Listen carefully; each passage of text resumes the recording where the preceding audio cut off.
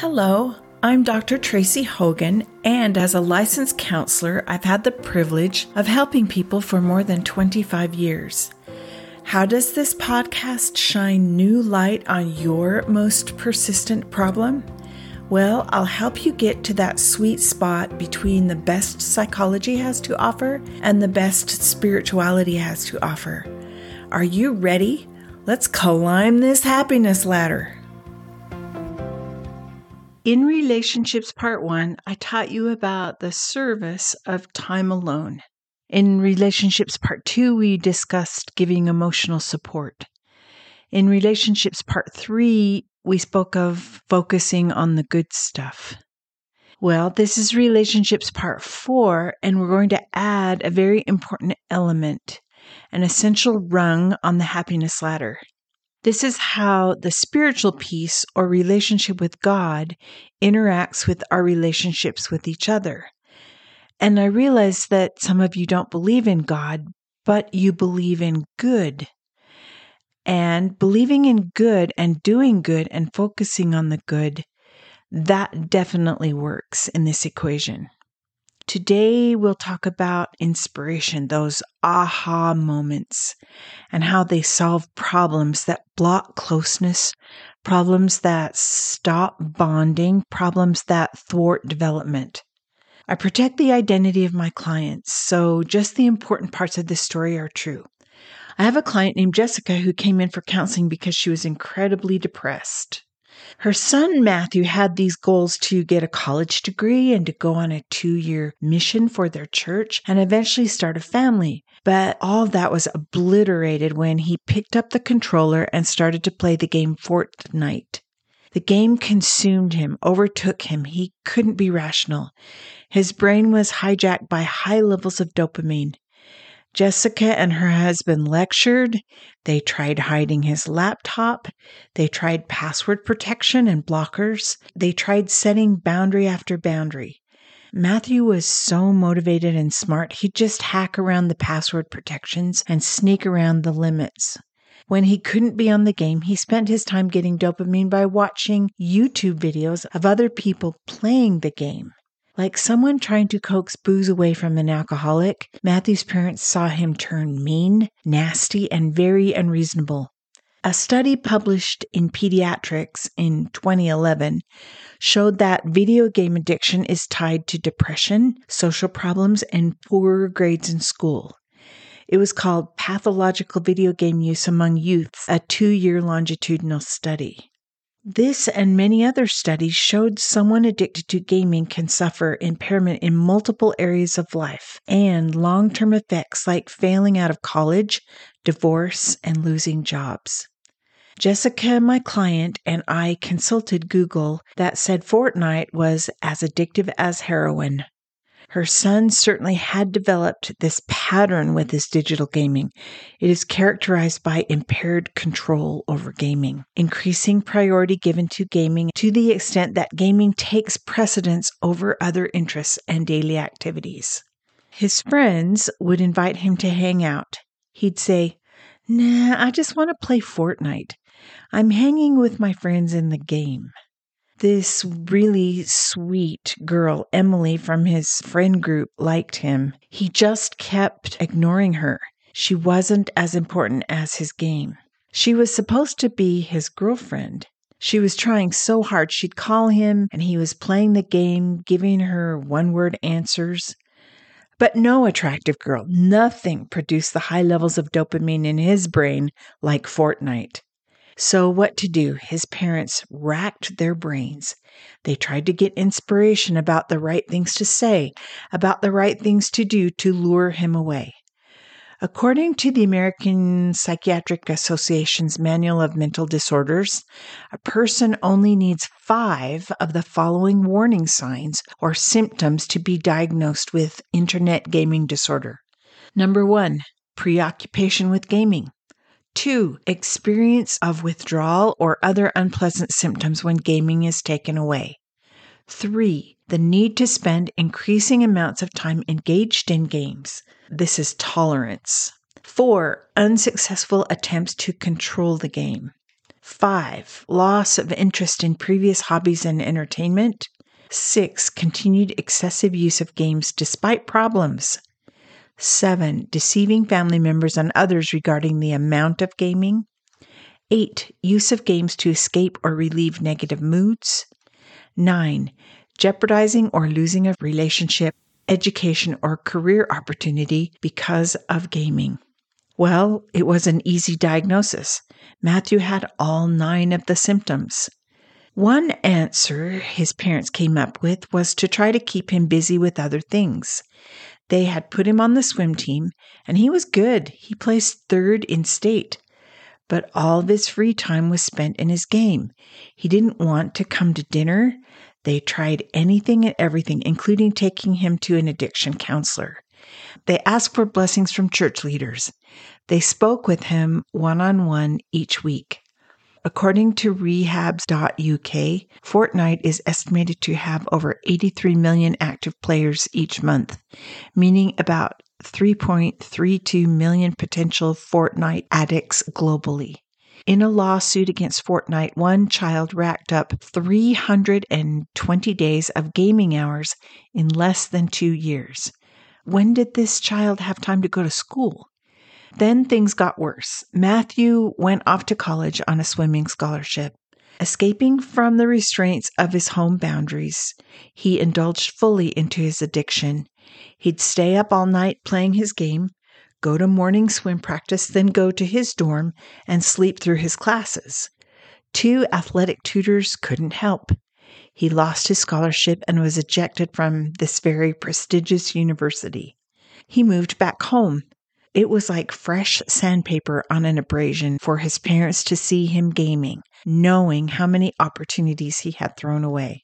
Fortunately, Matthew could be convinced to go on time alone walks with one of his parents each week.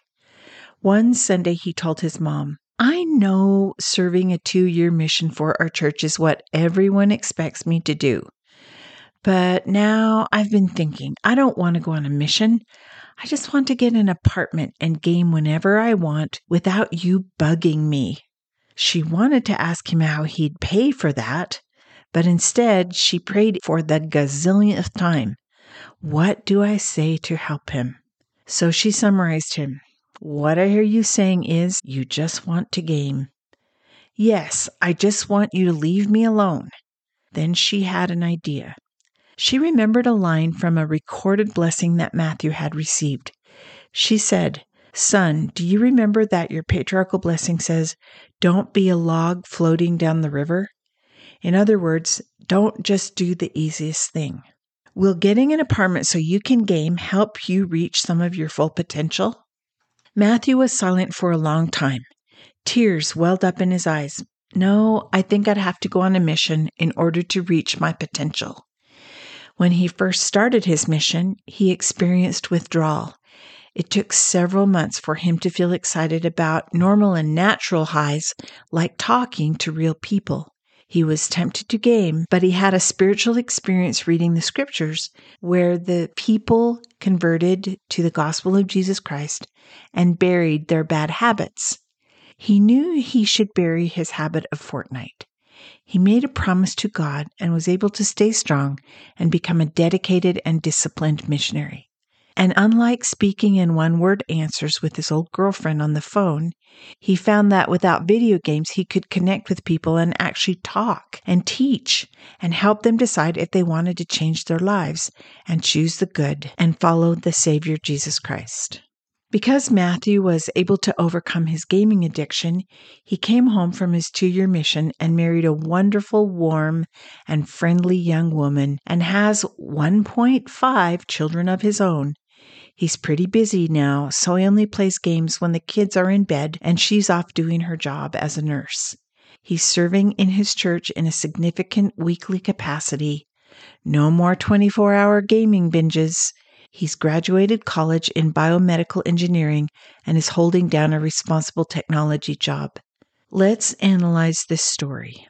In Relationships Part 1, I taught you about the service of time alone. Well, Jessica and her husband had been using that strategy. In Relationships Part 2, I emphasized the importance of giving emotional support. Well, Jessica and her husband had been summarizing and reflecting since Matthew was old enough to speak. In part 3, we discussed the idea of positivity. Jessica had tried for years to focus on the good stuff. They were praying hard and getting inspiration and acting on that inspiration, but it just wasn't working. They were pretty discouraged and heartbroken about Matthew's choices. It wasn't until he lost his scholarship, failed out of college, lived at home with no goals other than gaming that Matthew kind of hit rock bottom. That was when something changed, and his mother was inspired to talk to him about his full potential. The Holy Ghost touched his heart for the 100th time, but he was finally ready to listen.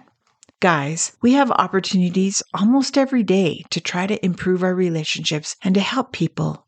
I had one just this week. This year, I was in charge of our 4th of July family reunion. Both my husband and I have Scottish heritage, so for the last 2 years, I've been planning this 3-night party for 30 people. We had 7 of our family fly or drive 9 hours to get to us.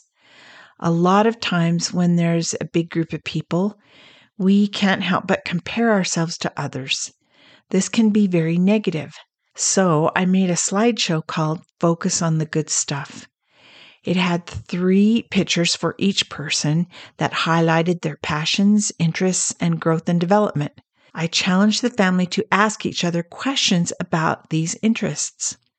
My daughter designed a cool Scottish McHogan clan t-shirt with Focus on the Good Stuff written in Latin on the belt of the design. My husband dressed up in his kilt. We had kilts for the family photos. We played Highland games with the Khyber toss and Nerf sword fights and much amazing food, water activities, and general revelry. We rented this very big house with 9 bedrooms. It had an indoor playhouse, an indoor basketball court, and indoor slides between the levels. The little kids were ecstatic about the slides. So much preparation, and then on the last night, after 3 nights of delighted screams and cacophony, someone had frayed nerves. This person called someone else a mean name. Then someone felt the younger kids were too young to participate and a distraction in a game. Moms and kids were crying. I thought, oh no, after all our hard work and planning, things are falling apart on the very last night. These offenses and bad moments will be what they remember. I didn't sleep well and I felt sick. My husband and I had been so busy preparing for the family reunion that we missed a couple days of scripture study. We're usually quite purposeful and dedicated and set our timer for a half hour, but we hadn't been doing it. We were just too busy. So we did our study that last morning. Then I got this idea. I'd call it an inspiration. Not to let my family go home with frustrations and hurt feelings. I called them together and we had a meeting. We went around the circle and I asked them to each say one thing that was their favorite focus on the good stuff. So many kids noticed their cousins doing good things. They'd say things like, "I'm so thankful I got to know Lily better." More than one adult was tearful and expressed how much they loved focusing on the good stuff. God once said, "As I have loved you, love one another." It's really hard to love one another if there are outstanding issues that need to be resolved. We also have to be in a position or worthy to get those good ideas, that inspiration about how to solve problems, draw close to one another, and heal. I know you have things you do to get inspiration. I get mine from prayer and scripture study, but for you it might be to walk outside or go running or take a hot bath. Studies on inspiration, those what we call aha moments, show it can even come in the car or in the bus on the way to work.